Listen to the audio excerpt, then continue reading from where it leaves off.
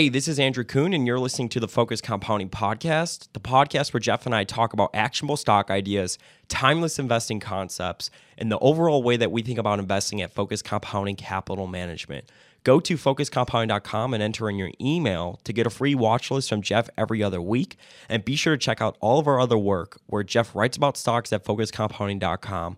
I upload how-to investing videos on YouTube, and we both manage capital for investors at Focus Compounding Capital Management. Thanks for listening, and be sure to subscribe to follow along. Welcome. How's everybody doing? Hope you are doing well. My name is Andrew Kuhn, Focused Compounding, sitting next to Jeff Gannon, back again here today on the number one value investing podcast in the world, soon to be the number one YouTube value investing channel in the world as well, and on our way to being the number one educators on the internet when it comes to value investing. Jeff, how's it going today?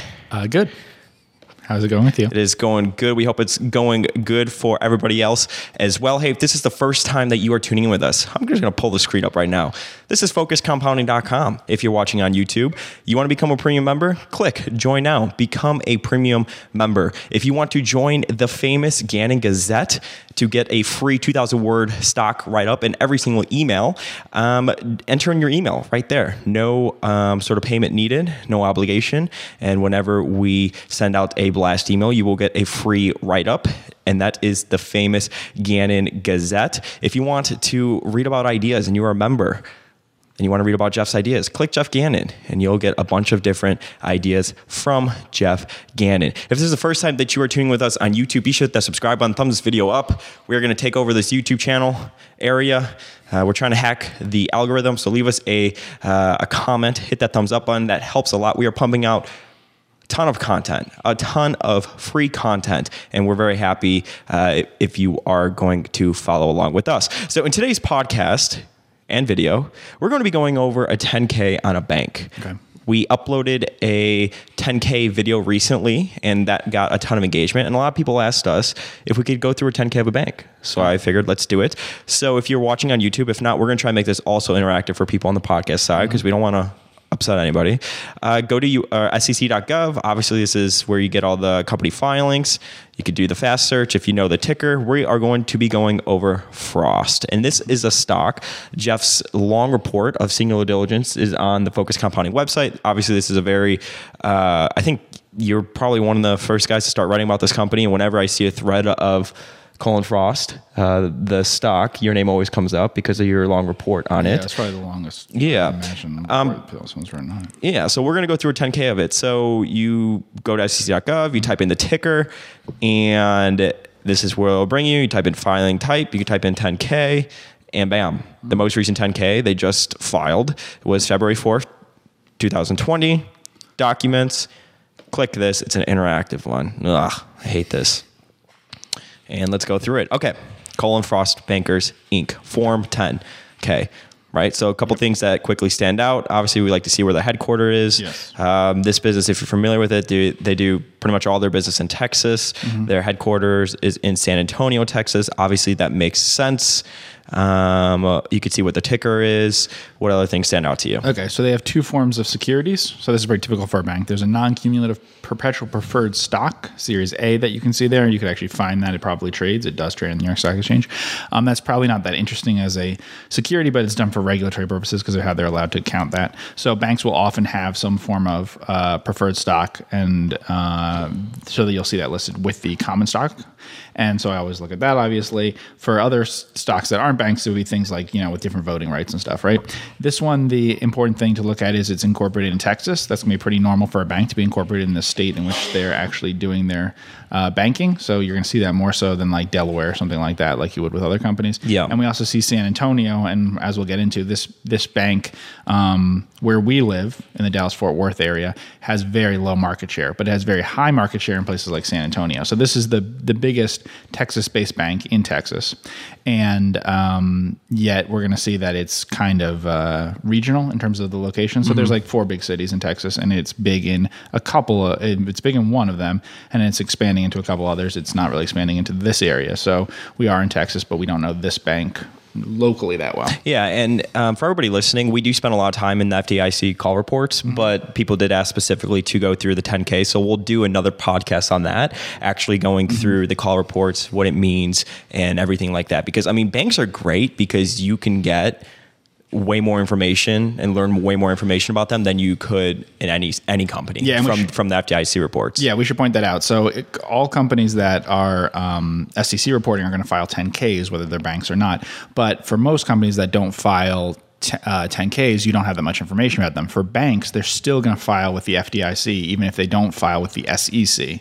So you're going to have, quote unquote, dark banks that actually provide tons of information. And we'll show you that in the episode we do on the call report. And my one question to you is, what are the main things you're looking for when you're looking at a bank? Like, what stands out to you? Deposits is what I'm looking for. Okay. And like, what about that? Like the quality of the deposits? Yeah, the quality, the cost of the deposits, which we can get into, and things like that. Yeah. Got it. Okay, so obviously it trades on the New York Stock Exchange. Market cap was $5.6 billion. As of January 29th, there were 62 million shares outstanding. For us. This because it's an interactive one, so this helps great. Pull it's wonderful. Yeah.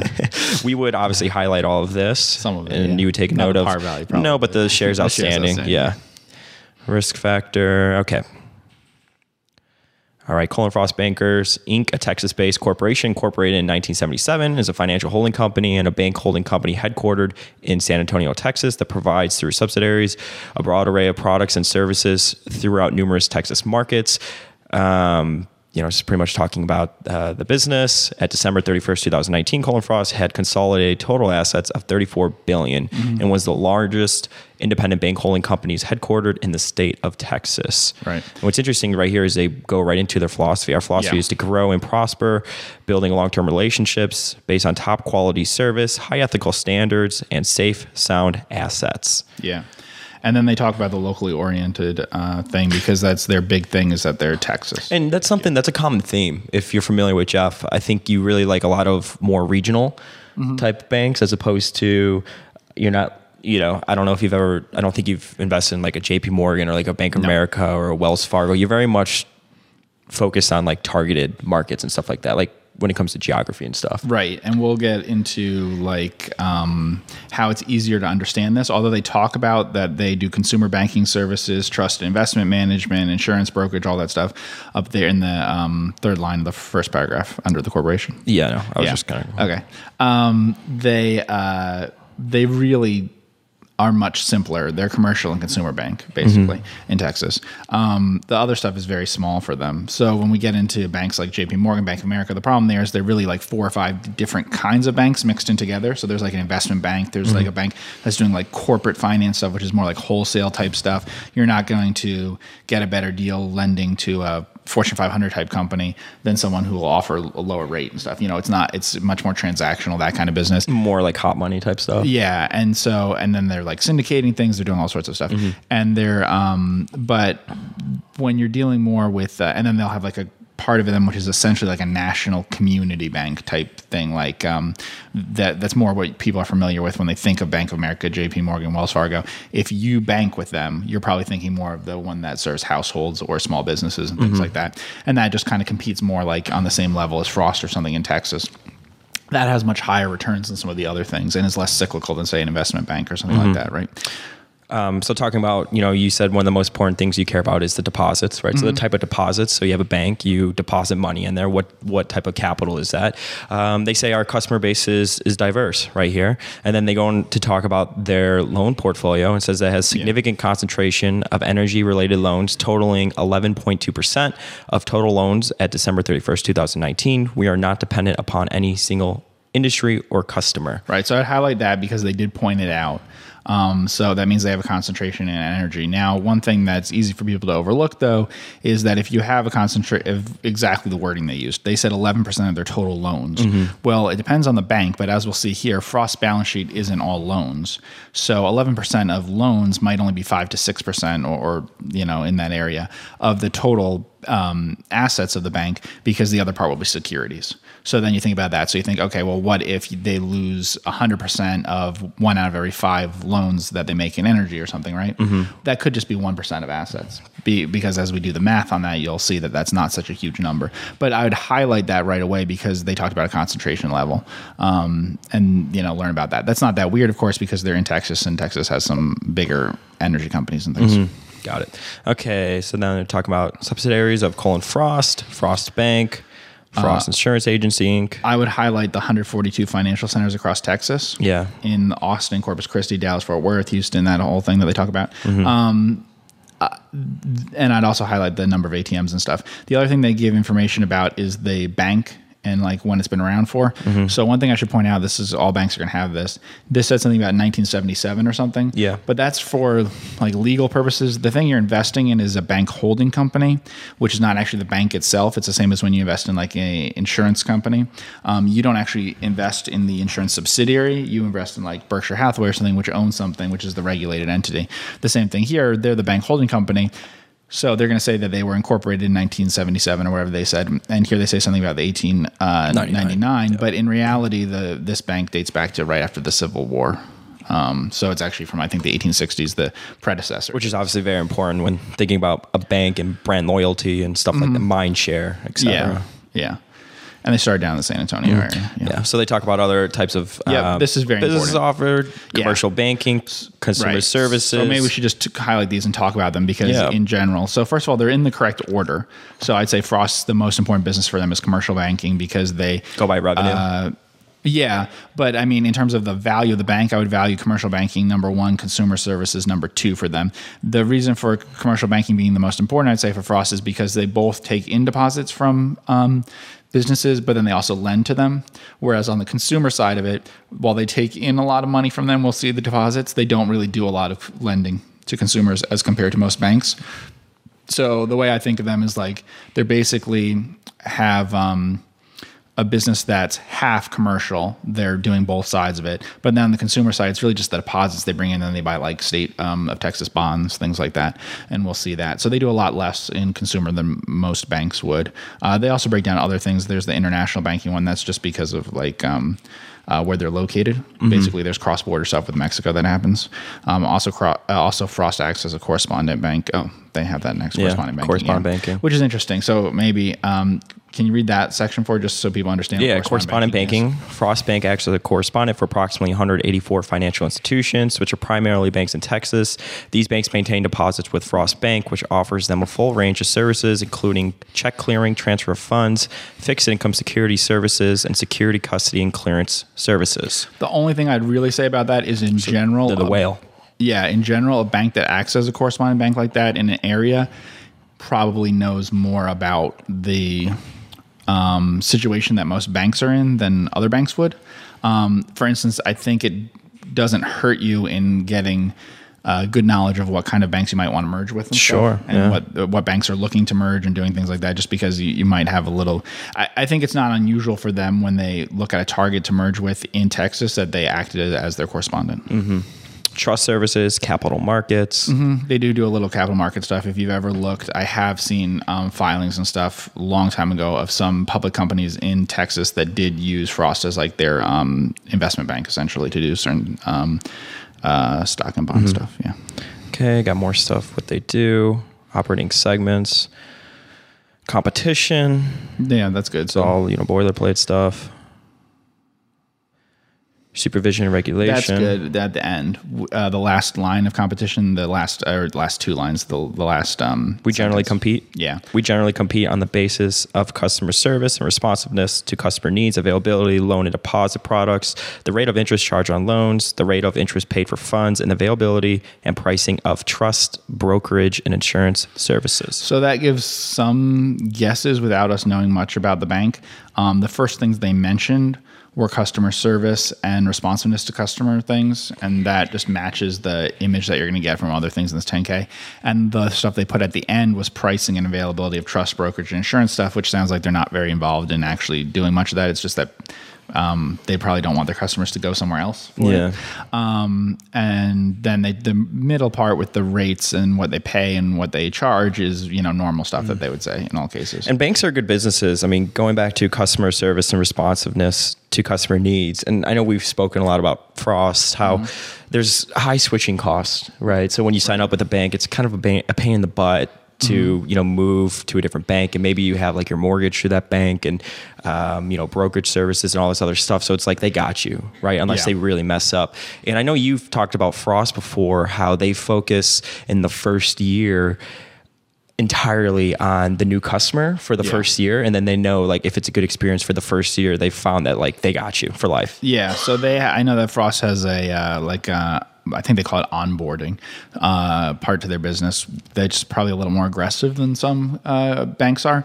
So banks have a total retention rate thing that they give information on. Sometimes some banks do, and it's very high. It tends to be about at the level of an insurance company or higher. So it can be like 90% sometimes. However, it's heavily weighted to how seasoned the business is. So that first year is when you could lose a lot. So there are banks that probably lose a third of their customers that they sign up in the first year. But once they get them to say year 3 or something, then they have retention, except in the case of like you move away, you die, you get divorced, that kind of thing. Other than that, they tend to keep them. And in fact, it takes longer to win business customers for banks, but they usually keep them even longer than people. Yeah. Sure. Okay. There's a bunch of stuff in here that, you would look at, but it's not that interesting. It's going to be typical of how banks work. If you haven't read it before, this will be interesting. The regulatory stuff about it, who they're regulated by, capital measures that they need to have. The one thing that you should know, because it's in here, is that we haven't talked about before, is that you're not really going to have activists involved in banks generally because of the difficulties of influencing the bank because of restrictions on it as a regulated entity. Sort of the same as like a utility thing. Dividends and stock repurchases. So it talks about this is the structure that can be confusing to people. Cullen Frost is the thing that you're investing in, but they have a banking subsidiary they call Frost Bank. And in fact, that's what's paying out to them, same as an insurance company. Like they have a surplus on that they're able to then pay out. So they get regulated at that level. And then if they have capital above a certain level, they may be able to pay it out. And they talk about that down there. They say could pay aggregate dividends of approximately $682.9 million. So before they would need government approval. So basically, it just gives you an idea of the capital, as long the amount of capital they would be able to pay out. They're not going to pay that out on dividends, but like a company you invest in that it's a non-financial company doesn't have a regulator telling them you can only pay out $683 million right now. You know? And to your point about not being activists in banks and stuff like that, they're going a little bit over here. Federal law also permits a bank's authority to extend credit to its directors, executive officers at 10% stockholders. Okay, so it didn't go into. I thought they were going to talk about how once you cross over 10% of a bank, it's like a different regulatory process for like filing and stuff like that. Yeah, no one's going to do it. That's why even like Buffett, right? He would own like 9.9%. I mean, I've seen it happen, but it's usually to like recapitalize the bank or some sort of special deal that's everyone's okay with. It doesn't really happen. Just someone's slowly buying up over 10% or something. You're not going to see that. The one thing that is interesting about that is sometimes they disclose some things about insiders and things because of what you just said. So sometimes for really small banks, it can be helpful. You do find out some information about them and who they extend loans to and who has so many assets and stuff with the bank. It's not going to matter in the case of Frost, though.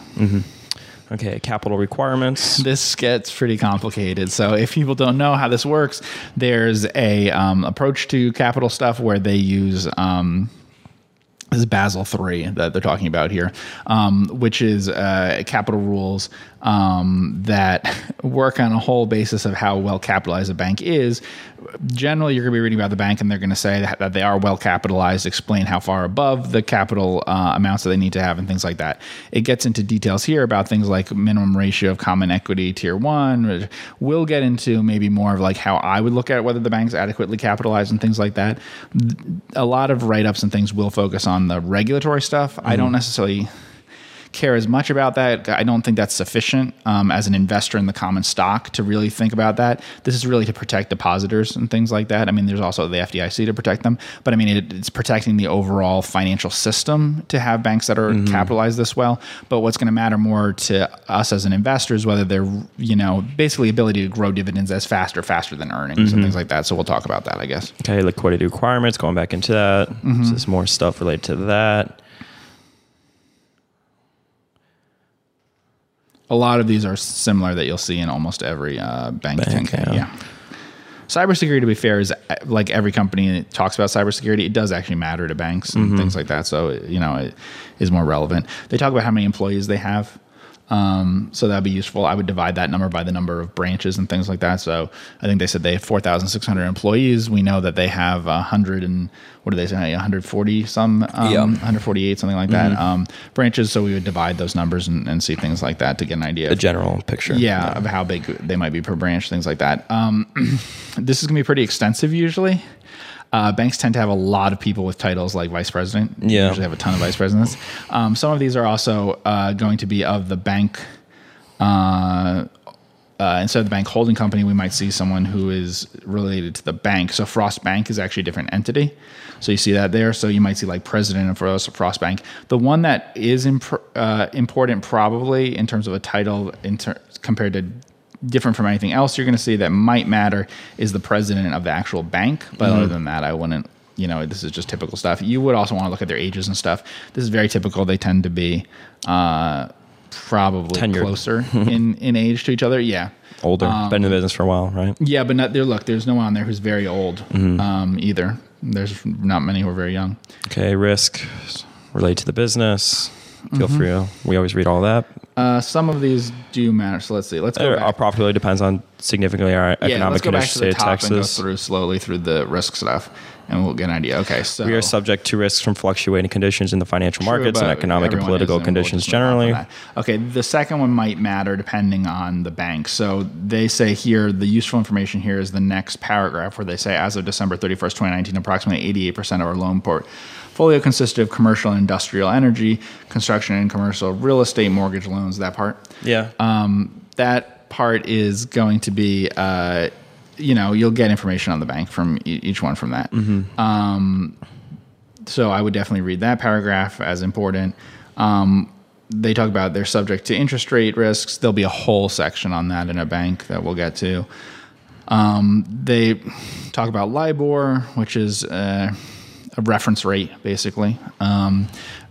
So you've probably seen it as how if you've invested in a lot of companies where you see that they're borrowing at LIBOR plus something. Yeah. And it goes into detail about what LIBOR is, at least, and not even just reading about it, you could learn more about from the borrower's perspective. Knowing more about banking might help you understand that kind of thing. Our allowance for loan losses may be insufficient. Let's see if they give any details about that. No, they don't. Sometimes they give details about how they make the allowances and things like that. So they see here where they talk about the determination of the appropriate level of the allowance and all that. Banks do it different ways. We'll see if there's sections in there. Sometimes they can apply their own historical experience. Sometimes they can use historical experience of peers because they don't have enough themselves. Sometimes they can classify things in sort of buckets or apply to specific loans. There's all sorts of things that they can talk about how they do it. Our profitability depends significantly on economic conditions in the state of Texas. Yes. The important one that I would say here is where they have this one where it says, moreover, approximately 99.7% of securities in our municipal bond portfolio are subdivisions of the state of Texas. A significant decline in general economic conditions in Texas, whether caused by recession, inflation, unemployment changes, or prolonged stagnation in oil prices, changes in security markets, acts of terrorism, blah, blah, blah, would affect them. So, I mean, that's important. I wouldn't worry about it because I'm not a credit analyst, but I think that the securities they own in the state of Texas are much safer than most municipal securities and things like that. And we could get into why that is, but you could look at the securities and what they are. Texas, these I think are very safe securities in Texas in general. I think it's a safe state. What about this line? We are subject to volatility risk in crude oil prices. That is true. So they talk about their energy loans, and I don't know if they talk about how they do it, but the price per barrel later on. So like we said, 11% of their loans have to do with energy loans, and a lot of those have to do with like producing wells. They don't have to do with just things like pipelines and stuff like that, which would be less sensitive to crude oil prices. So that's important. They are subject to risks from the commercial real estate world. And let's see, what do they talk about there? They talk about how much of it. There'll be a whole section where they break down how much of their loans fall into each of these categories, but they're doing a good job of like breaking down what sort of things you would look at anyway. And this is all, it's all good information to get this out of the call report. So we'll definitely do Frost when we go through that because they break it all down. Okay. Let's see. They talk about fintech and all that, and that section I don't really care that much about that. Most of this is standard stuff.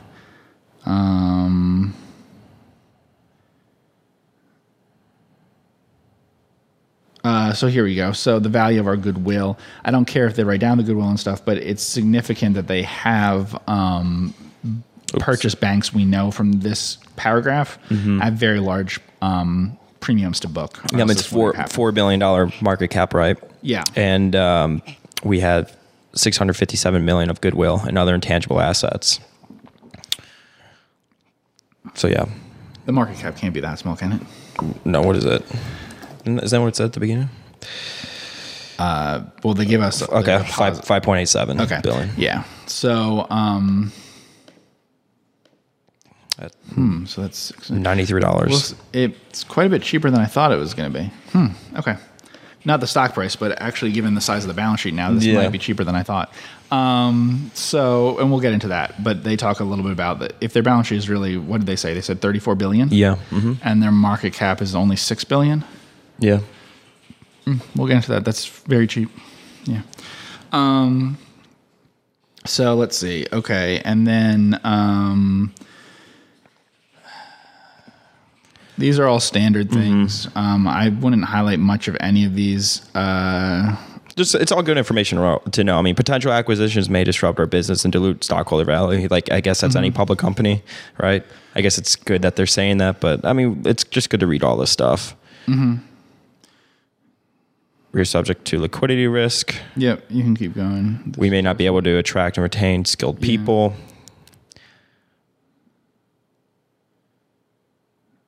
Wait, go up a little bit. Hold on. Our operations rely on certain external vendors. Okay. So this isn't that interesting, except that I would be curious who those are and stuff, just in general in banking. We have some ideas who they're talking about and stuff, but it's true that banks use a significant amount of outsource a significant amount of stuff to other people.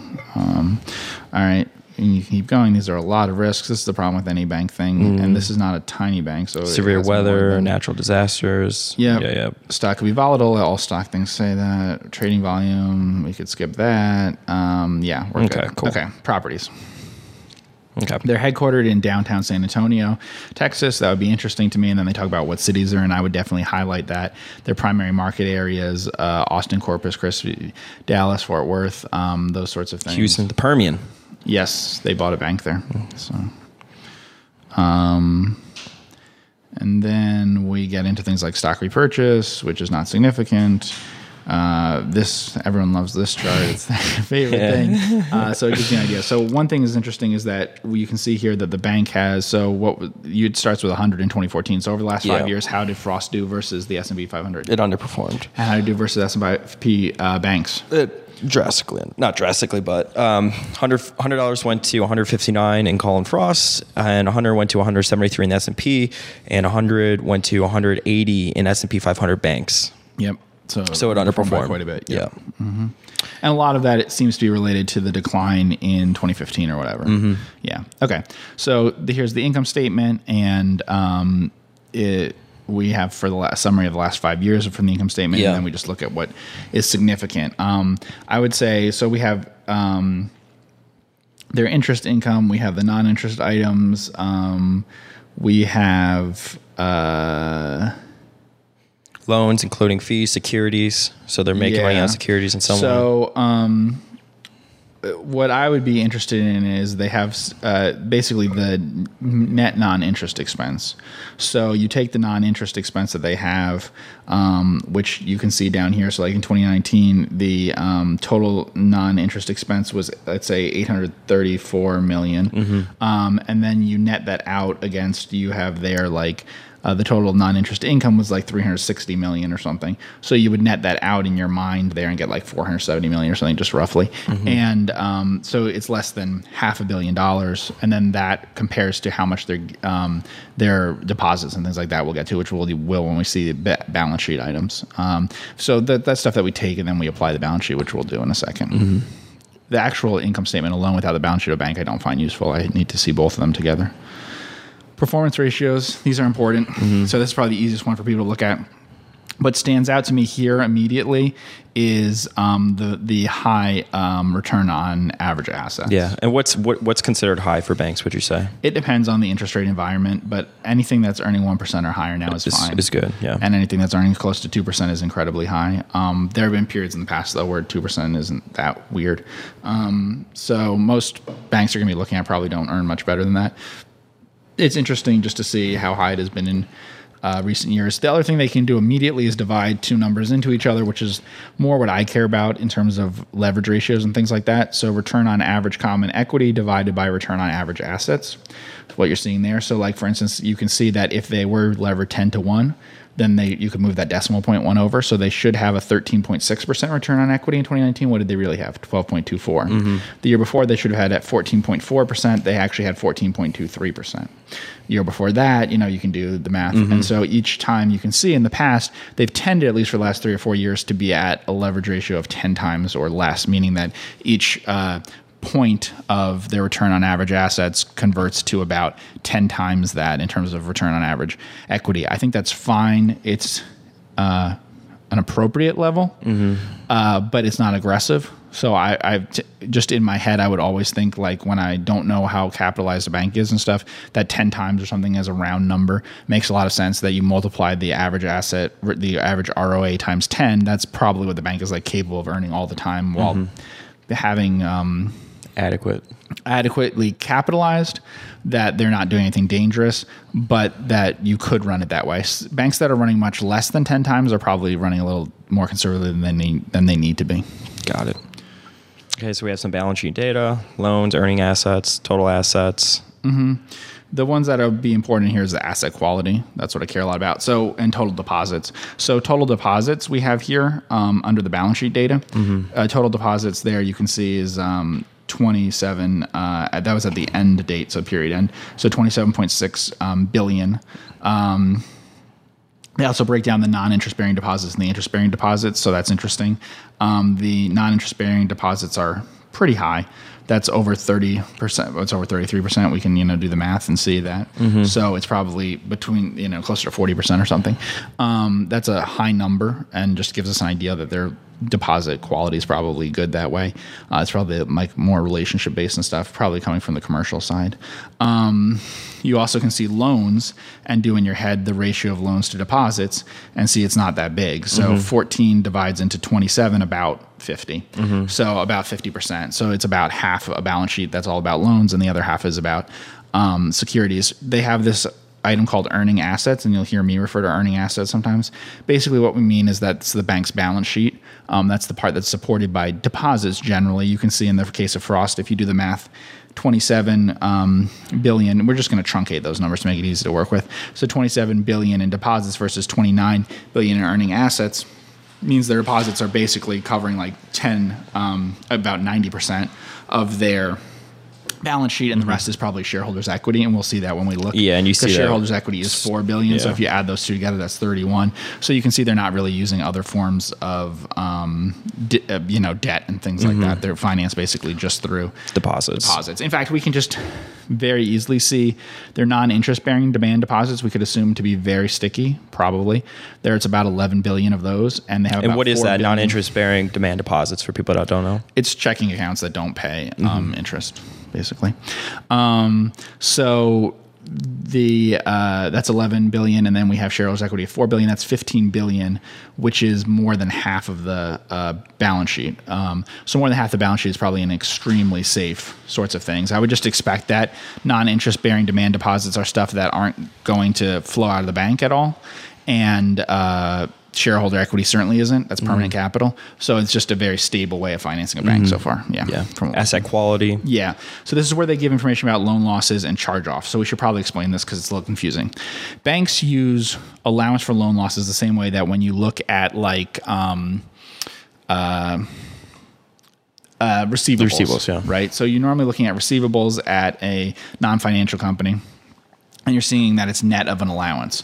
Well, they use an allowance all the time at banks, but because this is such a big item on like receivables for them, it matters a lot. And so the actual numbers they're reporting to you on an income statement basis, like what they say they earned, are affected a lot by what that allowance is. And we can see the allowance has been pretty similar. They've allowed between 0.9%, I guess, in the most recent year and 1.1% or something. Yeah. Is that right? 1.2%. So the allowance for loans to the year-end loans. And then, but we then look at the actual charge-off. So if we just read across, why don't you read starting the furthest year back, what the allowance was, and then read underneath it what the actual charge-off was. Yeah, allowance 135.8 million. Just the percentage. Oh, I'm sorry, 1.18%, 1.28%. No, that and then the one below it. So like versus. Okay, got it. So 1.18%, and then they charged off 15.5 million. And they had 1.28% and 34.4 million, 1.18%, 33.1 million, 0.94%, 44.8 million. 0.90%, 33.7 million. Okay, so they basically, what they did is they had the furthest year back, they did 1.18% allowance, and they charged off 0.14. Is that? I can't read that number. Oh, yeah. Yeah. Mm-hmm. Right here. Okay, then the next year they had an allowance for 1.2. Can you read that number to me? Yeah, 1.28 and versus then 0.30. Right. Then the next year 1.18, 0.27. So they're not charging off what they're doing allowance for. 0.94. And then charge off 0.33, 0.90, 0.23. And that's actually typical. So it's going to be typical for a bank to have, in most years, I would say, allow way more than they charge off, because their charge-offs are going to cluster in a bad period for the economy, okay? And then they're going to have high charge-offs of a couple percent or something. So the idea of it is it smooths out the earnings by saying we're allowing for like 1% of loans are going to go bad all the time, and then really you're closer to zero, and then you spike to 2 or 3% in those bad time periods. It can be sometimes, though, that their allowance is too great, and that could be what's happening here. We don't know until we get into more detail. Then they have information about non-performing loans. So these are the total loans plus foreclosed assets. Sometimes they call it other real estate owned or something like the OREO. And we're going to see how big that is as versus their loans. So it's been between zero. Let's see, it peaked at 1.2% in the last 5 years. Yep. And the lowest point was 0.5 or something like that, right? Is that right? Yep. So again, that's in this sort of same level as their allowances. One thing you can compare to, or you could compare two different things. One, you could compare the charge-offs to the total loan, the non-performing loans plus the foreclosed assets, right? So you could see that their charge-offs are lower than that. But you can also compare their allowance and see if they're allowing for all of the non-performing loans and the foreclosed assets, and kind of compare them. Sometimes it's weird if the non-performing loans are very high and the charge-offs are very low. I've seen banks do fine with it, and they may know things I don't. So like one bank I should have invested in didn't, was a very small bank in New Jersey, I think. And I had been concerned for a very long time that they weren't charging off despite very high non-performing assets. Oh, wow. But it was out of the financial crisis, and very slowly the loans they were able to have the loans come back to being performing things and stuff. It's a little more complicated, but they're things that are like construction things and stuff like that, bigger loans, and they may have known that they didn't need to charge them off and stuff. Most banks would be like a little more aggressive in charging it off quickly and then getting back to reporting good earnings. So instead, they were kind of held back by it for a long time, but it kind of worried me why they weren't charging it off. Here, they explicitly have the leverage ratio, and then they also have the risk-based ratios. So the kind of ones that are sort of very easy to look at are the common equity tier 1 risk-based ratio, which is the first line you see. What is that? So, well, it's a risk-based one, so it's kind of complicated. So, like, Frost has this weird thing that we've mentioned before where they own a lot of securities, and the securities are actually state of Texas-backed securities, which wouldn't have the same risk-based rate, weighting as a federal security, despite the fact that I don't know how different... I'm not sure how different the risk of a Texas bond defaulting is than the risk of a U.S. bond, to be honest. And I think that a Texas bond default is somewhat less likely, actually, than some European sovereign debt. And we mentioned that before. So, like I was mentioning to you, the way that works with like other banks in other countries and things might have like debt of Greece or something, or Portugal or whatever, and treat that as being, this is getting a little complicated because we're comparing different regulatory things, but they can but they may treat that as being less risky than, say, a Texas bond, where I don't actually believe that's the case.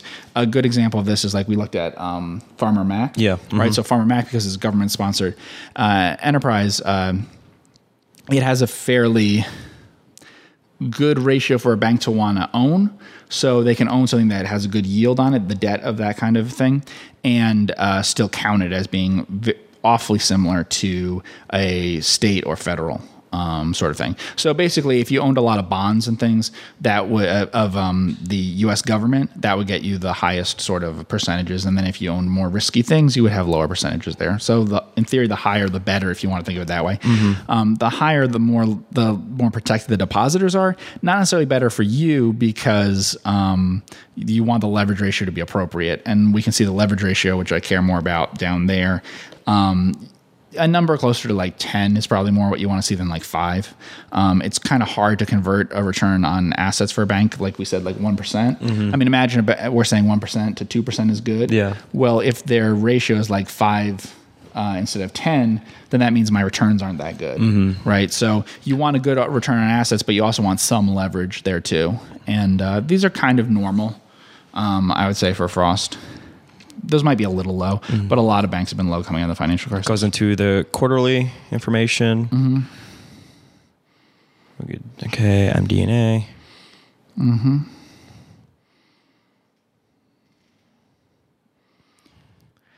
Results of operations. Yeah. So it gives you the return on average common equity and the average shareholders' equity, average assets down at the bottom. You know, the earnings per share and the dividends per share, obviously people care a lot about. But what I care about is, like I said, the return on assets and then the return on equty, which are high. I mean, especially for a bank that is pretty sensitive to interest rates. Yeah, it's pretty high. Yeah. Then here we go. So these are more the kinds of things that we'd normally be looking at. To see the type of deposits that they have. Yeah. Except I think that we will skip this section because this will be a little confusing to talk about to people. So maybe if we get to something that's easier. Non-interest income. So they talk about the different sources of non-interest income. It varies depending on the bank. So they have what's typically one of the biggest one, which is going to be your trust investment and management fees. Service charges on deposit accounts can mean that you have a lot of deposits or that people are like having not sufficient fund fees and things like that. Yeah. So that usually means the consumer part of the business. The top one that you're seeing there usually means they have some sort of like trust business, and it gives you an idea of like their assets under management or something that basically are charging that kind of fee. The other stuff is typical that you see with almost all banks. They have some insurance stuff, interchange and debit stuff, but mostly these are in line with a bank that you'd expect. I'm not seeing much here that's extremely unusual, just because you have to compare all this to the size of the bank. So trust and investment management fees, right? Okay, I have 126 million, but we just said the bank has $26 billion in deposits. That's not a very big number, you know, so none of these charge things are that interesting. They talk about each one in detail, though, about like whether it went up or down, and they'll give you some information about why it would. Debit card transaction fees. Right, and ATM service fees. We know they have a lot of ATMs. Yeah. What they say, It's a lot. Yeah. It's one of it. They might be second or something in Texas. It's very high. They're as high as some national banks in Texas. Salaries and wages. Yeah. So that's interesting. And Jeff cares a lot about non-interest expense when it comes to banks. So non-interest expense is very important. Then we net that out. We already talked a little bit about that. One that I care a lot about too here is net occupancy. So rent. That's the third one there. And that is something that's very, there's certain things that you can get very, good economies of scale at a bank, right? And this is one that's very, in terms of a business model, I like to see, because banks can have very, very different ratios of occupancy cost to their deposits. And so I always want to see a very low occupancy cost level to deposits. And we actually talked about this I don't know if we really got into it in the report that I wrote on Frost, but it is pretty amazing over like 30 years how low that number could get as a percentage because their rent kept going down and down and down versus deposits, which is the kind of economies of scale that a bank can have that can be very attractive. So one thing that's hugely different between successful banks and unsuccessful banks is the percentage of their deposits that they have to pay out in rent. So you want that to be a low number versus a high number of deposits. So basically, if you compare occupancy over time, you want to see the occupancy costs going down relative. You don't want to see them growing as fast as deposits, and that's a very powerful sort of operating leverage in a way. Yeah. The last thing too to point out, just because it's a accounting thing, the intangible amortization thing. Banks have certain things that show up on their income statement. That's one. There's also how they amortize loan fees and things like that, which are non-cash things, and so you'll sometimes hear banks talk about on a cash flow basis. They really run their business on a cash flow basis, so they take out that sort of thing, and they know to do that. So sometimes they'll reference things in earnings calls and stuff, which are basically the cash interest coming off things and stuff and not including amortization. And in this case, this is amortization that has to do with like their intangible amortization. This bank has acquired other banks. Result of segment operations. Yeah. And so basically it's just a bank.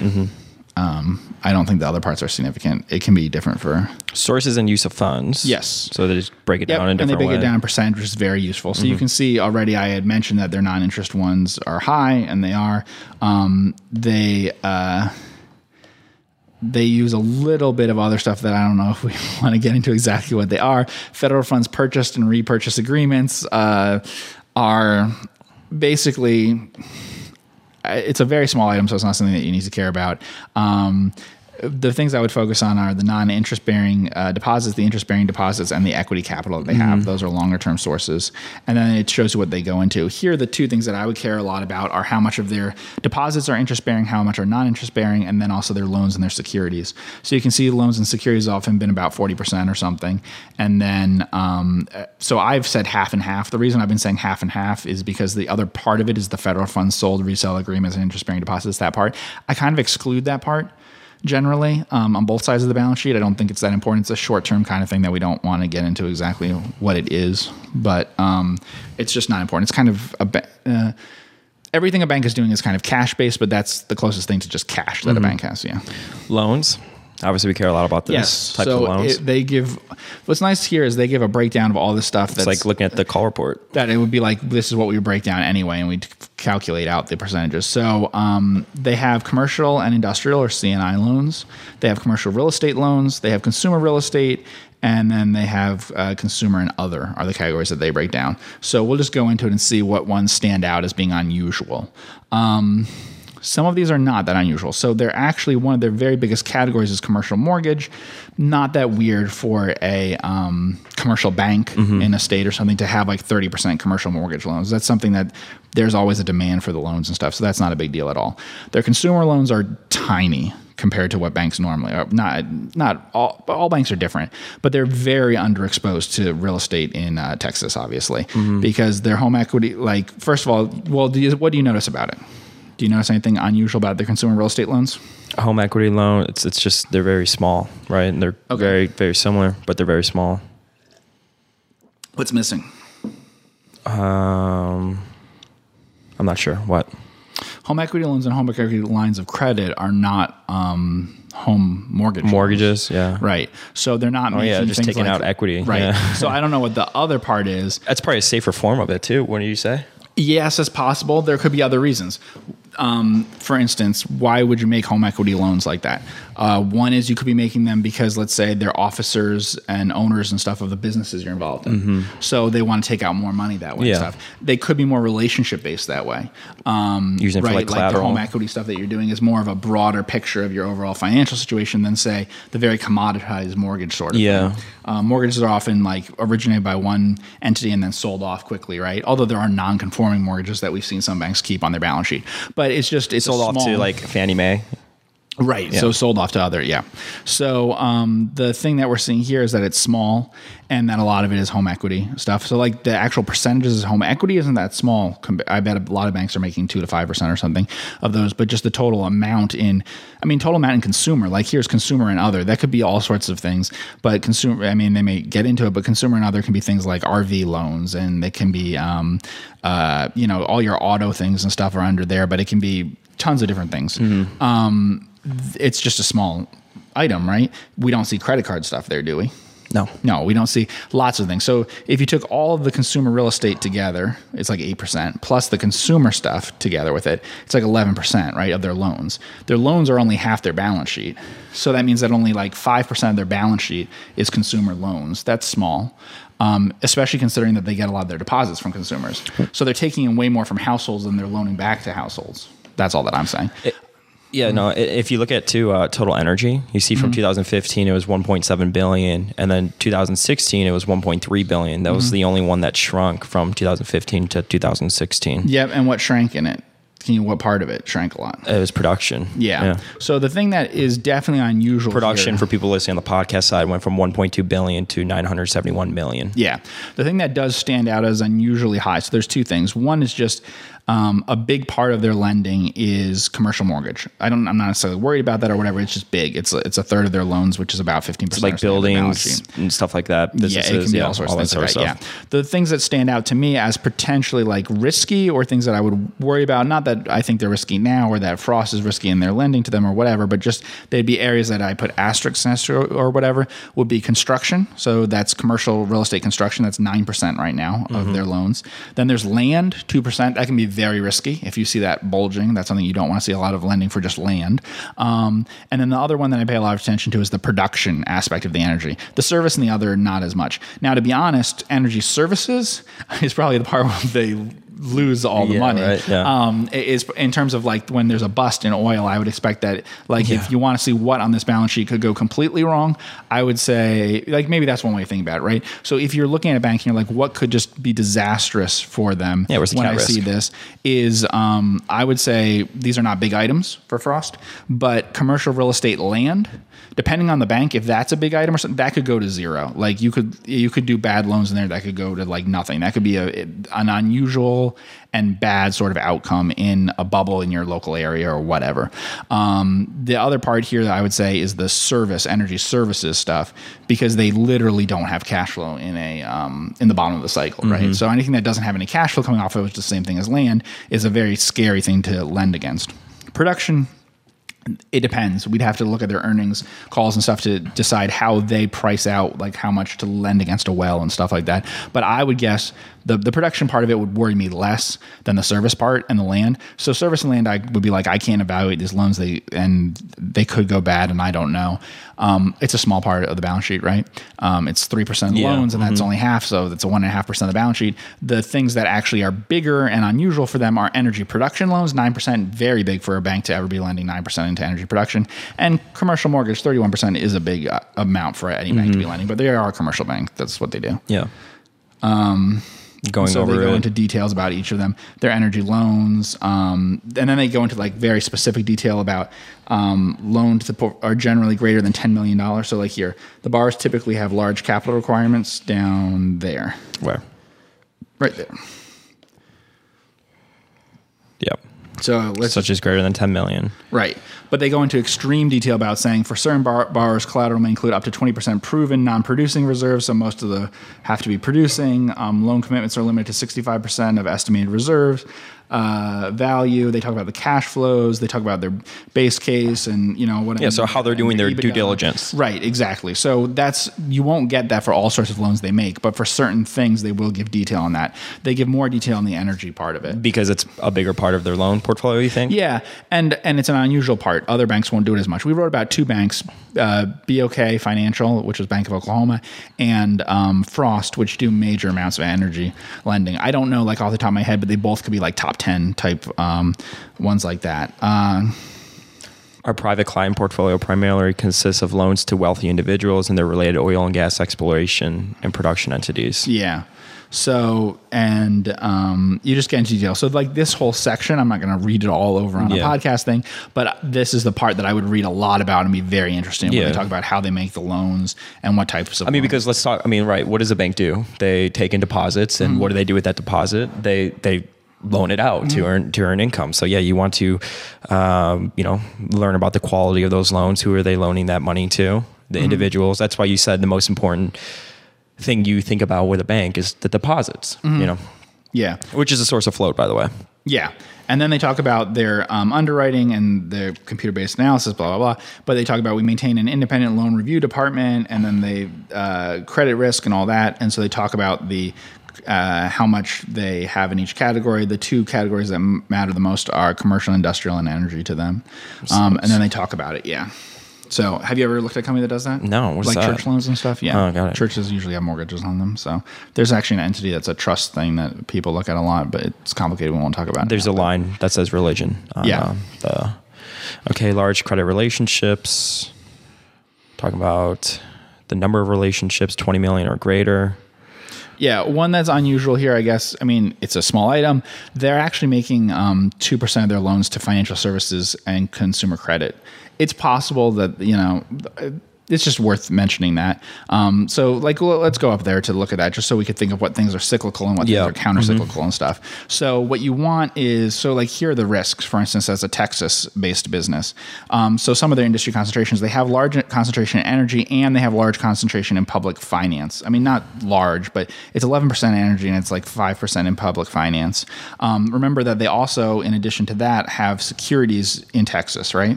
Mm-hmm. So they're buying securities in Texas. Yeah. So in the late 80s, early 90s, there were some real problems with real estate values and things in Texas. If Texas has a does the S&L crisis? Yeah, and with Texas specifically having to do with energy stuff. So if Texas had something specifically that had to do with a big downturn in their housing and in their whatever land values and all that tied directly to like a collapse of energy prices or something, that would affect them a lot. I don't really believe Texas is that exposed, like that under-diversified anymore to those sorts of things. So I don't think something like what happened back then could ever happen again in Texas now, just because it's a very diversified economy now compared to what it was. And I don't think that you'd have the downturn in real estate and stuff that you did. But it's worth looking at. Mm-hmm. Some of the things have no connection to that. So like medical services and stuff aren't. But you'd worry about things like energy, public finance, automobile dealers, financial services, consumer credit. You just think, what if these things can all go wrong at the same time, right? Then they also talk about just like, this should be the very large credit relationship. So let's go down to that one. This gives you some idea of what they consider large and how many there are. So they have a number of relationships. So this gives you an idea that this is not a small bank. So if you just look at the first item, right, committed amount that they've will be willing to lend up to them a certain amount, and then you have the outstanding amount, which is the actual amount that's that someone is borrowing, drawing on the line or whatever, right? So the credit facilities that they have. So they have 261 relationships where they've committed to lend some 20 million or greater, probably a company, more than $20 million. So that's pretty big. We know of banks where $20 million, the bank isn't in a position to make a $20 million loan on their own, right? They need help from other banks to do that. So those are pretty big relationships. And then you also have the $10 to $20 million range, which is another 179. And they give you some idea of how much that is. So like the outstanding amount, right, between those two, okay, is that's about 1.5 and 6.5. So right there, we're at about 8 billion, right? Mm-hmm. So there's actually 8 billion in loans outstanding that are loans of 10 million or more. That's big. Remember, we saw how much the loans were. So these are big loans. This is not a company making small loans. Mm-hmm. Yeah. Okay. Let's see. This is interesting because we talked about commercial real estate and all that. Yeah. This actually gives you information about their exposure to real estate and what concentrations it is. So they're very exposed to office buildings. Yeah. And then they have office warehouse. They're much more exposed as compared to most businesses that you're looking at to stuff that has to do with business stuff, like ongoing businesses and things than you would see. You tend to see more of this category of things like 1 to 4 family construction they have at the bottom there, and multifamily and stuff like that. You would see a lot more. There are categories that no one knows what they mean: non-farm, non-residential. You'll see that in every bank. But there are other things that are very easy, like, dealerships, medical offices and services. Ones I would worry about here is if I saw big items in the multifamily, possibly, but probably not. But the two that would worry me are hotel and 1 to 4 family construction. So if I saw, those aren't big items here for them. Yeah. But if I saw a bank making a ton of loans in hotel and 1 to 4 family construction, that could worry me a little bit. They're just like very specific sorts of things that could go bad. Geographic region. Yep. So Antonio, we can see here, Houston, Fort Worth, Dallas, Austin. Yes. Mm-hmm. The one thing that's kind of interesting, I don't know if it's interesting or what. They have a fairly large amount of deposits in San Antonio relative to Houston, but they actually make plenty of loans in Houston. So they have a lot of commercial real estate loans in Houston. The reason for that is probably because of the importance of big energy companies in Houston, I would guess is one of the reasons. And this is sort of what we would normally expect. So the biggest, the 5 cities that they have down there, a lot of people put Fort Worth and Dallas together, but they don't. San Antonio, Houston, Fort Worth, Dallas, Austin. Yeah, those would be the ones that you would expect. The only thing that's unusual here is Permian Basin, and we know they acquired a bank that was their specialty. 2.7% in the Permian. Yeah, and that was a thing that they did a few years ago. Consumer loans. Yep. Consumer real estate, home equity loans, $375 million. Home equity lines of credit, $354 million. Total consumer real estate, $1.1 billion. They're just, it's an item that people might want to pay attention to. It doesn't matter for Frost. They do have foreign loans. There are some banks in like California, Texas, Florida, places like that may make loans to borrowers in Mexico or in other places like that, who are, it's not a significant item here, but... Okay. Maturities and sensitivities of loans to changes in interest rates, obviously very important. So we could... You can see how much a loan is due in 1 year or less, or after 1 year, but within 5 years, or after 5 years. Sure. So we got into all... You could get into all this where you can probably look this up like on Wikipedia or something like that, better than me trying to explain it to you. But the concept of duration and things like that. So an idea, and they'll talk about that in earnings calls, of how long on average their securities portfolio is and their loan portfolio. The longer out it is, the more sensitive they're going to be generally to changes in interest rates, and the less yield curve. The less of the loans are going to come off into the less liquid they are, basically. So it's like owning a long bond portfolio. Whereas if you own like a short bond portfolio, and this is true for loans too, more of it's going to turn to cash faster. So it's like being more liquid that way. Obviously, in many interest rate environments, you're not going to get as much interest being real short. So you're going to want to lend longer, but lending longer has some issues for liquidity risk that you have from that, because in theory you could lose your deposits. It doesn't worry me that much about something like Frost or something like that. It really depends on the deposit versus the loan stuff and the security stuff. I would worry a lot more if I felt that you were financing yourself with more wholesale stuff and things like that. So like wholesale deposits, so like hot money. Yeah, that becomes even more of an issue. If you had a lot of hot money, you'd want to have like really short duration. You want to have you want to be really short in terms of loans and securities too, but loans. You don't want to be taking in a lot of money that could go away next year and making 30-year loans with it. Yeah. Non-performing assets and potential problem loans. Yeah. So this is a breakdown of the non-performing before. Yeah. Right. And it gives it detail on it in terms of we had percentages before. Accruing past due loans are a good example. and the ratio of accruing past due loans to total loans, which you'll probably look at. So it gives you an idea of like the big item that they talk about all the time will be the total loans, and for total, so all the non-performing assets together as like a percentage versus loans is what they'll talk about. So total non-performing assets. That's generally what everyone will talk about. There's something called a Texas ratio. Again, you can look it up online, which gives you an indication of how safe a bank is and stuff. Maybe we could do that now. If you go online and you go to like Google or something, type in Texas ratio and type in Texas ratio deposit health or something like that. I think that will be one that might be easiest to find. Click that first one and see. That might be a website that's good for it. Yeah. So this is a description of the only 2016 was okay. Whoa. Let's see. Okay. So they're not bringing me to 2020. All right, but if you go up, So let's see. Wait, go to the top again so you can see if you can search. Type in like Frost. Okay. See if you can find something on it. This might not be the best website for this, but yeah, click on Frost Bank. And take me to the homepage. Yeah, there we go. Okay. So it gives a health rating. So do they have, let's see. All right, so click on the View Health Report, just so I can see if someone's calculated the stuff for us so we can do it. Yeah. So let's, Texas ratio. Click on that. Yeah. A+. Yeah, but click on it. So yeah, so the Texas ratio is an indicator of how much capital a bank has available, and then it talks about it. So if you just go, it says that it 2.28. And what is considered likely to fail.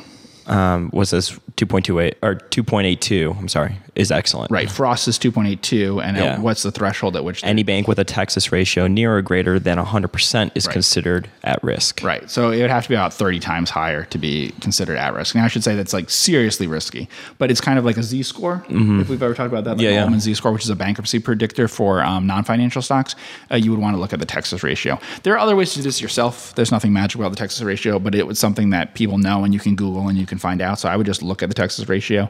But as you can see, the Texas ratio, the capitalization, this site will give you information on that. The site itself, I don't think really is helpful that much because it's like scaring people into thinking that if their bank is risky, that they're not going to get their deposits back, they're FDIC insured and everything. But for investors, it's useful because it's giving you a better idea of the common stock, because the common stock is the most junior security. So it's the one that's actually at risk of all this stuff, not, the preferred stockholders, the bond investors, the depositors who are well protected. So anyway, it's very safe. So, but you would look here and you would see, and it just supports the idea that we have that it's fairly safe, plenty of capital and not a lot of non-performing assets. They get into detail of what they do for how they decide on allowance for loan losses. Generally, this stuff isn't that interesting for banks because they're fairly standard how they do it, I'd say. For like consumer finance companies and things like that, like companies that are making auto loans and subprime things and stuff, it can be a little more interesting because you can see that some of them write stuff off right away. Some of them take a very long time to write it off. They have kind of different definitions of what a non-performing asset is and stuff like that. Securities? Yeah, securities. So you can see here that they're what they own. And so you see what's the overwhelming. Yeah. So 53% estates and political subdivisions. Yes. $7 billion. Do you remember where they said of that is Texas? I don't know, majority? 99.7. Yeah, all of it. So basically 25% of their balance sheet or something incredible like that. Not quite that much because there's a held to maturity section, so we can't know that for sure. But something like 25% of this bank's balance sheet is bonds of the state of Texas. Yeah. Which would you consider safe? Yes. Yeah. It's considered super safe. But if they were bonds of the state of California or Illinois or New Jersey, I might not Illinois, right?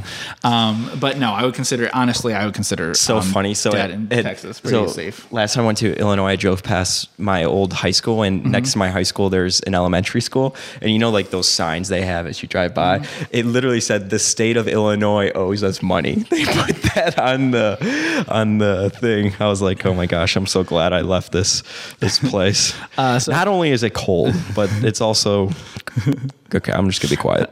So if we go up a little bit, we can see a little bit higher. Yeah, we can see the deposits. Yeah. So this gives a breakdown of the deposits, information on how much they have in each category, and how much they pay on it.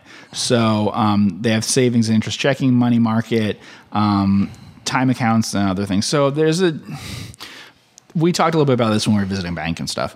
There are different attitudes from regulators and from investors and stuff about what makes a bank safe and what doesn't.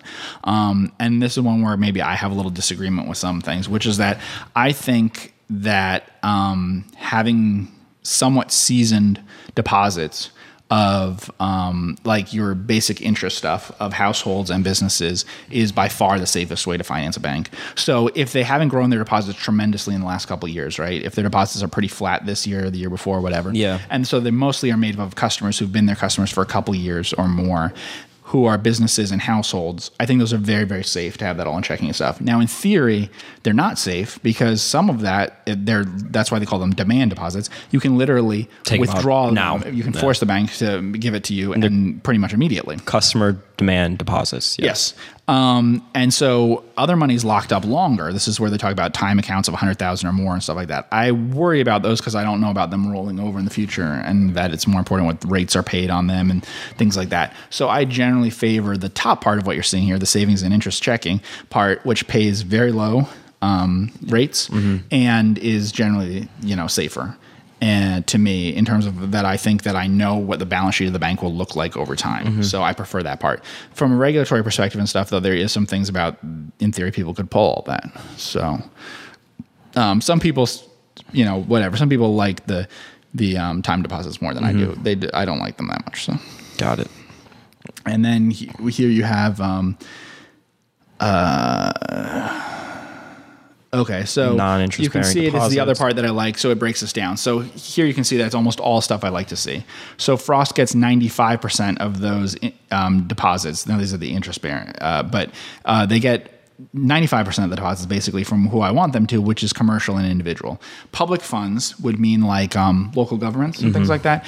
And then correspondent banks is because Frost is doing correspondent banking, like we said. Some banks you won't see any item listed there. But so what funds are coming from other financial institutions and from governments is only 5%. Most of it is coming from individuals and businesses who I think are likely to leave it with the bank that they have. And I think you're generally the primary relationship that they have. Sure. Whereas like for other ones, I'm not as sure that you're the primary relationship. Okay. They break it down by the geographic concentration of the total deposits. So this is one I mentioned before. Notice that San Antonio is a big chunk of deposits, not quite as much of loans, if you'll remember. Yeah, it was like 27%. But the big difference, right, is Houston. Yeah. So Houston is right up there with San Antonio in terms of loans, but not in terms of deposits. Now, I know they're trying to make a big push into that area. But this is also where you can see why the area that we live in doesn't have as much. Frost gets a small amount. So Frost only gets 8% of their deposits from Dallas. You can imagine that Dallas probably makes up more than 8% of the market in Texas for deposits. So they have fairly low market share in Dallas, right? Yeah, you don't see a lot of Frost branches here at all. No.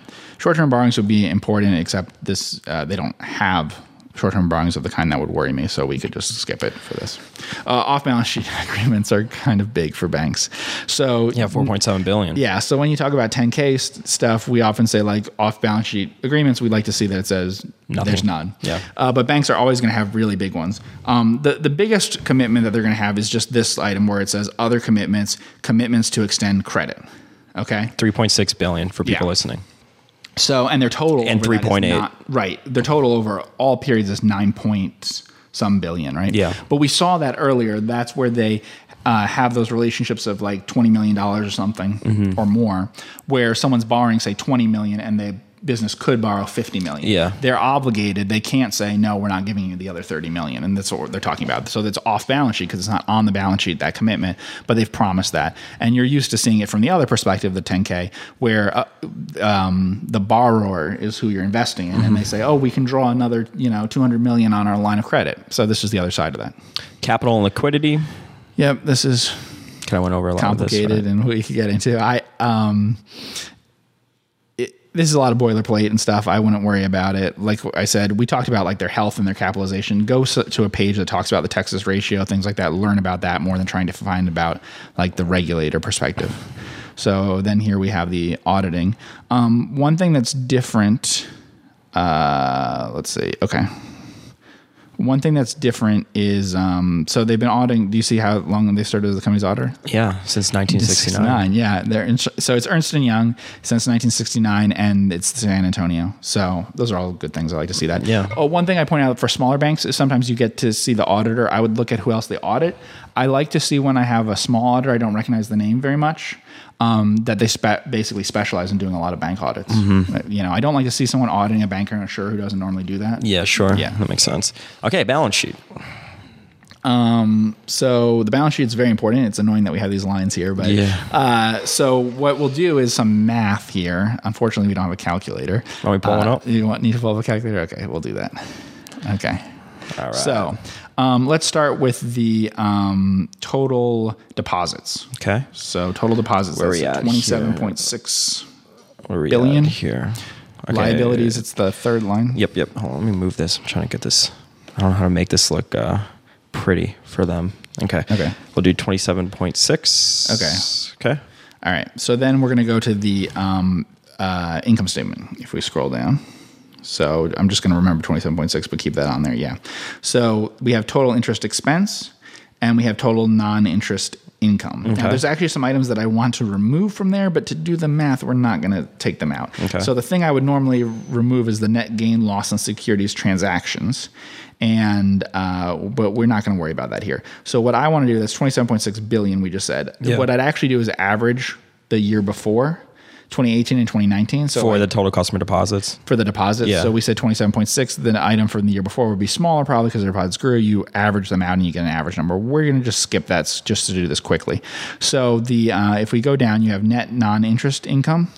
It's 363 million. Yep. Right? And then you have non-interest expense. So if you go down, that's 834 million. Okay. So I want you to take 834 or okay. You could take 0.834 actually. Is the easiest way to do it. 0.834. Okay. Minus 0.363. Oops. Okay, equals. I'm doing this on my Surface tablet. Okay. All right. All right, and then 471 million. 471 million, and then we're going to divide that by what we just said, which was the 27.6 million. Was 27.6 billion? Yeah. So okay, so divided by 27.6 equals. Then we're going to multiply that by 100 to get a percentage. And now people can see what the net non-interest expense is versus deposits, and it's about 1.7%. Right? Okay. So explain. So for the people. What that means is that that's the amount that they are that it costs them to bring in deposits that isn't the interest part of the cost. 1.7%. Yes. Now we simplified some things and whatever, but yes. And you want an all-in cost that's pretty low. So then we can also take the interest cost. So the total interest expense that you have here on deposits is all that we care about. So that's 0.99742. So I'm going to just say 0.1. Okay. And then you're going to divide that by, what do we say, 27.6 billion? Okay. Multiply that by 100. 0.36. Yeah. So we take 0.36, we add it to 1.7, and which was our number 4, and we get 2.06. Yeah. That's roughly about what I would say that it costs them as their cost of funding, right? So if you think about it, like that's like a insurer having a combined ratio of 102. It's like a hedge fund being able to borrow at 2% forever. Got it. Things like that. Now it'll fluctuate depending on the interest rates, but not a lot for this bank because this bank isn't going to have interest rates go up a lot on their side. The interest rates going up would benefit Frost more than most banks. So because they have such low, they pay such a small amount of interest on their deposits. But that's a very good number. And this now makes sense, which we'll see later in terms of the ROA. So the ROA is really, let's say, hypothetically, let's say you take 3.5, let's say, and let's round that to 2.1 because we said 2.06. So 3.5 minus 2. The cost, right? 2.1. The all-in cost. The all-in cost of funding. And then let's multiply that by, let's say, times 0.79 to give an idea of taxes, just normal taxes. Okay. That would give you 1.1%. So let's say it could be 1% or something. So all they really have to do in theory is be able to lend all the time or buy securities all the time that have a yield of 3.5%. That's about what they need. So we could see that 3.5%, 4%, they're doing well. If we used 4% instead, it would be 4% minus the 2.1% that we had. And then, you go from there and you get a number that's even closer to like 1.5%. And then that would be like times 10 if they're working at a normal leverage ratio. So we want to find what the number is that would be required to get them like maybe a 10% or higher return on equity. Because that's kind of your threshold number that you need as an investor. You want to make 10% or better in a stock. Yeah. So just like, can this long-term create value? Yes, if it has an all-in cost of funding of like 2% or so. If it had 3 or more, it starts to get harder. And if it had 4, that's too high. So you want something in the 3%, 2% range. I'd like it more closer to 2%. There are banks that are even lower than that, high ones and stuff like that. And that's really what I care about is the all-in cost of the financing. The other thing, the cost of the funding, here is that obviously it's mostly non-interest. So interest rates are going to affect them less, which is interesting because, of course, it means the bank's going to be at its worst when interest rates are really low because they can't eliminate their non-interest expenses. So one thing that you'd also see here is when comparing it to another bank, let's say you had an attitude you had a prediction about where interest rates were going to go or something. You said, what could be mispriced? Probably what people might misprice is like a bank that's getting mostly non-interest cost of funding, right? And another bank is mostly interest-based. They might overvalue the bank that's all interest-based, right? And like, so a bare bones bank that's very cheap about everything and stuff, but pays pretty high interest rates normally, they might overvalue that in today's environment. Sure. And they might undervalue something like Frost. So you want to look for things that most of their expenses are not interest-based because interest rates are so low that when rates rise, theoretically. Yeah, because people tend to focus too much on the very recent past, like the last 5 years or something. So you'd probably want to look more at banks now that have that are weighted more towards having high non-interest expenses and fairly low interest expenses, because it's something that someone might overlook now on the chance that interest rates might go higher or something. Sure. Whereas you want to avoid the opposite, which is that the only reason the bank is really successful today is because it's paying really low interest rates, because everyone's paying really low interest rates, Yep. Okay. So obviously the total deposits, that's one of the most important things as the liability for the balance sheet. Okay. What about what else we got here? So we have what are some federal funds purchase and repurchase agreements? Yeah. I'll give you the one that most investors will be really interested in. I'm not so much. But it's just we can do tangible equity. So let's go down to total shareholders' equity. Okay. That's $3.9 billion. Yep. You can do that with the calculator. $3.9 billion. And then we just subtract from that the goodwill, which is 0.645. 645. Yeah. And then we would also take out the other intangibles net, but I don't think that's a big item, so I don't think it matters if I'm reading that right. It's like $2 million. Yeah, 2.4. Yeah, so let's just do that. So just equals. So just say equals, and that's 3.25. And then you would just need to know the number of shares outstanding, which it should have on this page as well. We said it was like 60. 64.236. Yeah. So divided by 60. So first multiply this by 1,000. Okay. Yeah. And then divide that by 64. .236. I think we did it right. Yeah. Customer. Yeah, there you go. So it has about $50 a share, $51 a share in tangible equity. Book value, yeah. Yeah, and the bank is trading at about twice that number, right? Yeah, it was 93. Yeah. So to a lot of people, that would say this is an expensive bank. I, as you know, don't care that much about tangible equity. I don't think it's as important as people think in terms of, because the value of the deposits is so different depending on the bank. So I think what's more important is the price to the deposit. So why don't we do that? Okay. So the bank has, let's see, so we just take total deposits here. So 67. So take 27.6. Sorry, 27.6. Divided by 64.236. Sorry. Should we multiply by 1,000 Yeah, first? you should multiply by 1,000. Sorry. Just so people know, we're multiplying by 1,000 because we're taking a number in billions and translating to a different number in millions. 39. Multiply by 1,000. Okay. And then you're going to divide by 64.236. 36. Yeah, $430. So then you take today's stock price. What did you say it was? 93. Okay, so take 90. So take 400. Take 93 and divide by 430, and that's the number that's really surprising me. I think that's what it was. Let me double check. So the number that he just got that's surprising me is a number that's close to 93. 0.2. 0.2 times price to deposits for a bank that has as good deposits as Frost has is cheap. shockingly Yeah. low. Mm-hmm. Yeah.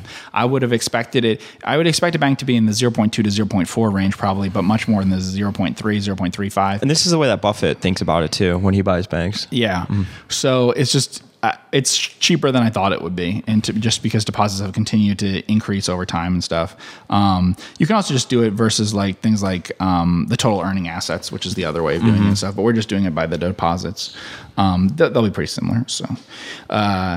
Anyway, it's pretty cheap. And so that's sort of like people talk about PEs and price to book and stuff. I'd rather use price to deposits and then worry about the quality of the deposits. It's kind of like if I was doing an insurance company, right? Yeah. I would look at the price to the premiums, right? And then look at the combined ratio the type together. I don't want the type of premiums that they are. Right. But if the combined ratio is bad, I really don't want to pay any. There's not a price at which I really want to buy the insurance company.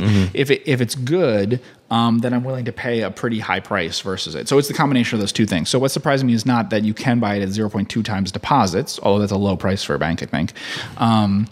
It's that those aren't high cost deposits. We just said that those are deposits like 2% funding. all if you in, think about it. yeah. I mean, if you think about it, what you were saying is you're paying 0.2 right for the stock. So that means we're getting 5 times leverage by buying into. If you want to think about it like look through, I'm buying into this bank. What am I getting? Yeah. I'm getting 5 times leverage by buying the common stock because it's 0.2. That's the price I'm paying. So I'm getting 5 times leverage through the deposits by doing this. And I'm getting it at 2% funding. So it's as if someone's letting me borrow at 2% and I can leverage something up 5 times. And what I'm leveraging up, of course, is these state of Texas bonds and these commercial mortgages and things like that. But basically, it's a more attractive way of buying them than buying them directly, right? So they're not necessarily attractive assets. They aren't. They don't have good yields, as we'll see in a second. But because I'm getting this leverage from buying at such a cheap price versus deposits, and because the price that I'm funding myself at is low, it becomes attractive. That's what makes a bank attractive. Or bank stock attractive is those two things. If you pay too high a price to deposits, this wouldn't work. Don't worry about the cash flow statement. I really don't want to talk about the cash flow statement with that. So, I mean, we can look at it for a second just so that people see it. But I always get asked about information about what, like people talk to me about the cash flow statement of a bank. It's really not helpful. There's just a few items you take out of the income statement. That's what you want to use. So I would definitely do that instead. I wouldn't rely on information from the cash flow statement. I also think it can be confusing because people can sometimes think that it's attractive when it's at its worst point because it's easier to bring in positive cash flow with a financial institution, bank, or insurance company when you're in trouble. It's not like a manufacturer or something. It can not be a good sign sometimes when cash flow goes up. Footnotes. Securities. So this just gives you information. I mean, the thing that people probably look at is like how much they have on the like mark-to-market losses. Is there a way to turn this off? There's got to be. This way is so annoying. So What's this thing do? Maybe this does it. Nope. Just kidding. Okay. Okay. Oh. All right. So you can, anyway, that's the bond portfolio. You can go down further. It does give information about the, here we go. This is the important one. So this is the due in 1 year or less, due after 1 year through 5 years, and so on. So they have no equity securities, which isn't that surprising for a bank. Some do, but it's not surprising. And then the other information they have is They have some for sale. available for sale. Yeah. Yeah. It's just so small though. And then you have the ones due 1 year, then 1 through 5, 5 through 10, and over 10. As you'll notice, there's like none in less than a year, basically. They have some in the available for sale. But you just have a lot in the 1 to 10 year, and you can see that it sort of bulges out more in the 5 to 10, as we'd see if we added those together. So there's information about that. Probably in the earnings call, they talk about the duration stuff all the time, so I wouldn't be necessarily having to use the 10K to figure that out. Going over the loans again. A lot of we don't have to worry about that. Yeah. So here we have some specific things about how past due the loans are, which can be useful. So They have loans that are 30 to 90 days past due and that are more than 90. So more than 90 would be pretty serious. Usually, it depends. We talked about like Farmer Mac and stuff. It's common for farm loans to be more than 90 days past due without a problem. It's not so common for like a consumer loan to be more than 90 days past due without the fact that it's going to not be collectible. And so here it just has the information broken down by what industry it's in.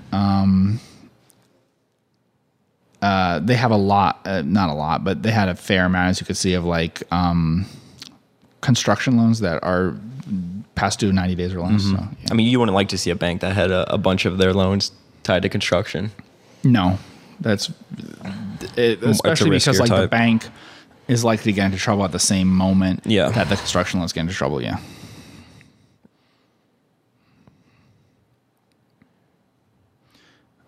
If you go up a little bit, we're not going to do the risk grades, but if you go up a little bit, they talk about restructured loans and things like that.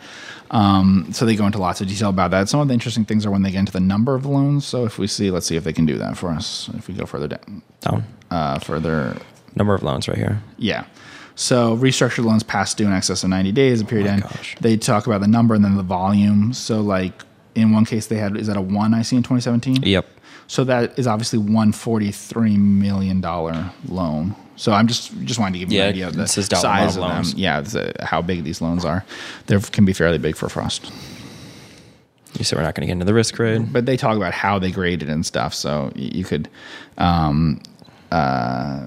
get some idea of that. I mean, I would read that section, but I just don't want to get into a lot of the risk grade stuff here. Then this is the specific stuff, so this is interesting. If you go up, okay, this says the following table details. If you go up a little bit more, it'll break it. The following table details activity and allowance for loan losses by portfolio segment for 2019, 2018, 2017. Allocation of a portion of the allowance to one category of loans does not preclude its availability to absorb losses in other categories. Right. So they do it as an overall bucket sort of thing. And if we look here, what you'll see is that it's sort of the development of the loan losses versus the actual allowances that they're making. So if we look, we'll see the beginning balance and then whether it goes up or down over time. So they have the provision for loan losses, right? And they have the charge-offs. If the provision for loan losses is under the charge-offs, right, then absent the recoveries, which is an item that you'll see, then you would have net charge-offs, right? So what we care about is the net charge-offs part of it. And that's what you'll see normally. Net charge-offs is net of the recoveries, though. So like, for instance, they recovered what did they recover? $4 million on in that category, C&I. So sometimes they have things that are charged off that then they recover. So if we look here, we see this is, we have 2019, 2018, 2017. You can see it by category and how big the differences are. I would just pay attention to things like whether it seems like one of those two numbers, provision for loan losses or charge-offs, let's ignore recoveries, is much bigger than the other, and whether it keeps happening in one category. So you would see like in other words, but the other way of looking at it is you could just look at the balances to see if the balance is going up or down over time. It's not letting me not highlight it. Okay. So you can move down from this then. Okay, deposits. So it just gives details about public funds and private funds. They'll break that down all the time. And they also, I think, have this in like the call report, if I remember right. And it just gives you an idea of the size of each of those that we talked about. We already talked about how I like to see the household and business loans, business deposits, rather than like from other banks or from public money. The borrowed fund stuff isn't going to be that interesting for this, but it will talk about the preferred stock, right? Does it talk about that here? Oh, yeah. So they talk about where they acquired other banks and stuff. So because they bought WMB. So So Off balance sheet, we pretty much went over all of this. yeah, Let's see what capital else. and regulatory. So here, if you wanted the breakdown of the actual ratios and stuff, they have it. As you'll notice, there's not a big difference between Cullen/Frost and Frost Bank. That's very small all the time. it's the same. So you're basically looking. What you'll notice if we do a like call report or something, if you look at it, is that it's going to be very similar to the numbers in the 10K. Because what we're dealing with here is basically a bank that has one bank. So that's the preferred stock. So it talks about it. So there's going to always be preferred stock probably in a bank that you look at, almost always. And you'll just get into the details of that. I don't think it's not that important. It doesn't work like preferred stock that you would have for a non-financial company. It's just not as interesting. Usually it's a much bigger deal if you see preferred stock in a non-financial company. It's often just done for regulatory purposes. And then Just valuation, fair value measurements. these are typical things that you see for everybody, so we can skip these because they're not particular to Stock-based compensation. It just skips the stuff that isn't specific to a bank here. Okay, so some of this is other non-interest income and expense. The only ones that are that interesting are like professional services and stuff, but most of the others aren't. You could be useful to see the size of it. They advertise a bit more than others, so but that's all. A lot of banks don't advertise much at all. Income taxes. So this can matter, but we looked at the balance sheet already. So comprehensive income loss just will give you an idea of stuff that doesn't pass through the net income statement, but it's stuff that we've already dealt with in like the balance sheet. But that's okay. Then we have the derivatives. So this does matter to read these sections. So if you go a little bit higher, these items can be really big for banks. So they talk about we utilize interest rate swaps, caps, and floors, and all of that. This is typical for banks to say that they do all of this stuff. Following table, and then here we go. So the derivatives that they have, let's see what's interesting here.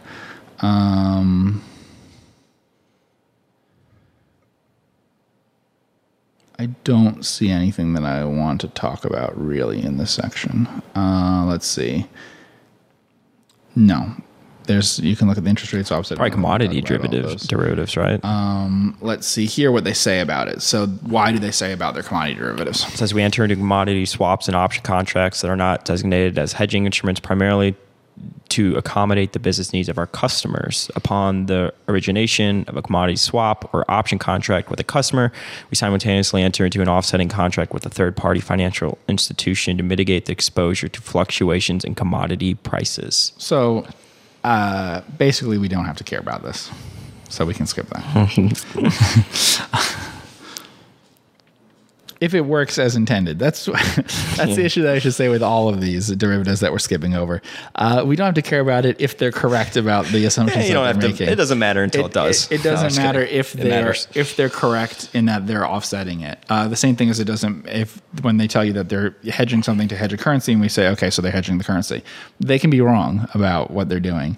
And let's see. Okay, so we can move down from here. I don't care about any of those things. Don't care about this. Okay. Fair value measurements. This is, I don't know if we've ever talked about level 1, level 2, level 3 stuff, but it won't matter for a lot of theirs will be level 1 inputs. A few will be level 2, right? So the level 1 stuff is going to be all the government things, federal government things. And the level 2 inputs will be all of the state. And what's level 1? We can go up, scroll up, and I can give you an exact definition for level 1. Yeah. Unadjusted quote prices in active markets for identical assets or liabilities that the reporting entity has the ability to access. So they're using the treasury market for that. The reason why it won't work for level 2, we could read level 2. Inputs that other than quoted prices included in level 1 that are observable for the asset or liability either directly or indirectly. These might include, can you read that? Quoted prices for similar assets or liabilities in active markets, quoted prices for identical or similar assets or liabilities in markets that are not active. I don't think that the markets are active enough in the municipal bond stuff as compared to the treasury stuff to use the unadjusted quoted price all the time for them. So it's not weird though. Lots of people there's quotes available for, it's not hard to get a quote on a municipal bond. So that's not weird. Level 3 would be like what we talked about Burford. So almost all their balance sheet would be level 3. Yeah. Yeah. We need like a third party. It's unobservable. Yeah, exactly. Operating segments. We pretty much went into all this. Let's see what else we got here. Condensed balance sheet, cash. We did the whole balance sheet, so we don't need to do any of that stuff. Got it. All right, let's just wrap up here. What are the three things you guys? We're almost 2 hours long. What are the big takeaways that you look for in a bank, right? Just to bring it all home. The big calculation that we did is what is the makeup of the deposits? So the type of deposits. Then what are the type of loans that they make? The type of loans. And when he says type of deposits, right? If you have wholesale deposits, for example, that's probably considered more hot money, easy come, easy go type of thing, right? And then the types of loans that they're making, right? You could see that, and we'll do a FDIC call report as well and get a little bit more in depth probably next week, because I'm a little bit over this bank, but no, just kidding. But like if they're loaning to like construction and stuff like that, if a huge part of their portfolio is to construction, you probably aren't going to like that. You did note that I would always check the Texas ratio. So that's one thing that I would we showed you that on the YouTube video, how you could check that at one place. If you don't know anything else about how to evaluate the safety of a bank and stuff, at least check the Texas ratio. Know the difference between you're looking at a bank that has a number that's like close to 0% or a number that's like close to 100. At least that'll give you information about whether this bank is seriously troubled or not. What was interesting was that the loans for mortgages, they don't have any. Yes. Or really. And that's what I talked about, like the consumer part of it, is that the bank really is not doing a lot of consumer lending. Yeah. So you just have to look at it comparing to a lot of different banks and see what's different about it. They're doing less consumer lending. They're doing more energy lending, right? Yeah. And they're owning a lot more municipal bonds of Texas bonds, right? Cool. Well, I want to thank everybody so much for tuning in with Jeff and myself. If you are still awake on the longest podcast that we've ever recorded, my name is Andrew Kuhn. His name is Jeff Gannon. This is the #1 value investing podcast in the world, soon to be the #1 YouTube channel in the world, and on our way to being the #1 educators on the internet in the value investing space. I want to thank everybody so much. We're coming up on our 2-year anniversary, which is crazy in itself. We thank everybody so much for the support. A rating and review goes a very long way for us. Anytime you hit that thumbs up button, it goes a very long way for us. And anytime you leave us a actual review on the podcast side or comments, it all goes a long way for us. And we have a business model based on goodwill, that if we put out good content, good things come from it. So I want to thank everybody so much for tuning in. We will see you in the next podcast. Take care. Hey, this is Andrew Kuhn, and that was the Focus Compounding Podcast, the podcast where Jeff and I talk about actionable stock ideas, investing concepts, and the overall way that we think about investing at Focus Compounding Capital Management. Go to focuscompounding.com and enter in your email to get a free watch list from Jeff every other week. And be sure to check out all of our other work where Jeff writes about stocks at focuscompounding.com. I upload how-to investing videos on YouTube, and we both manage capital for investors at Focus Compounding Capital Management. Thanks for listening, and be sure to subscribe to follow along.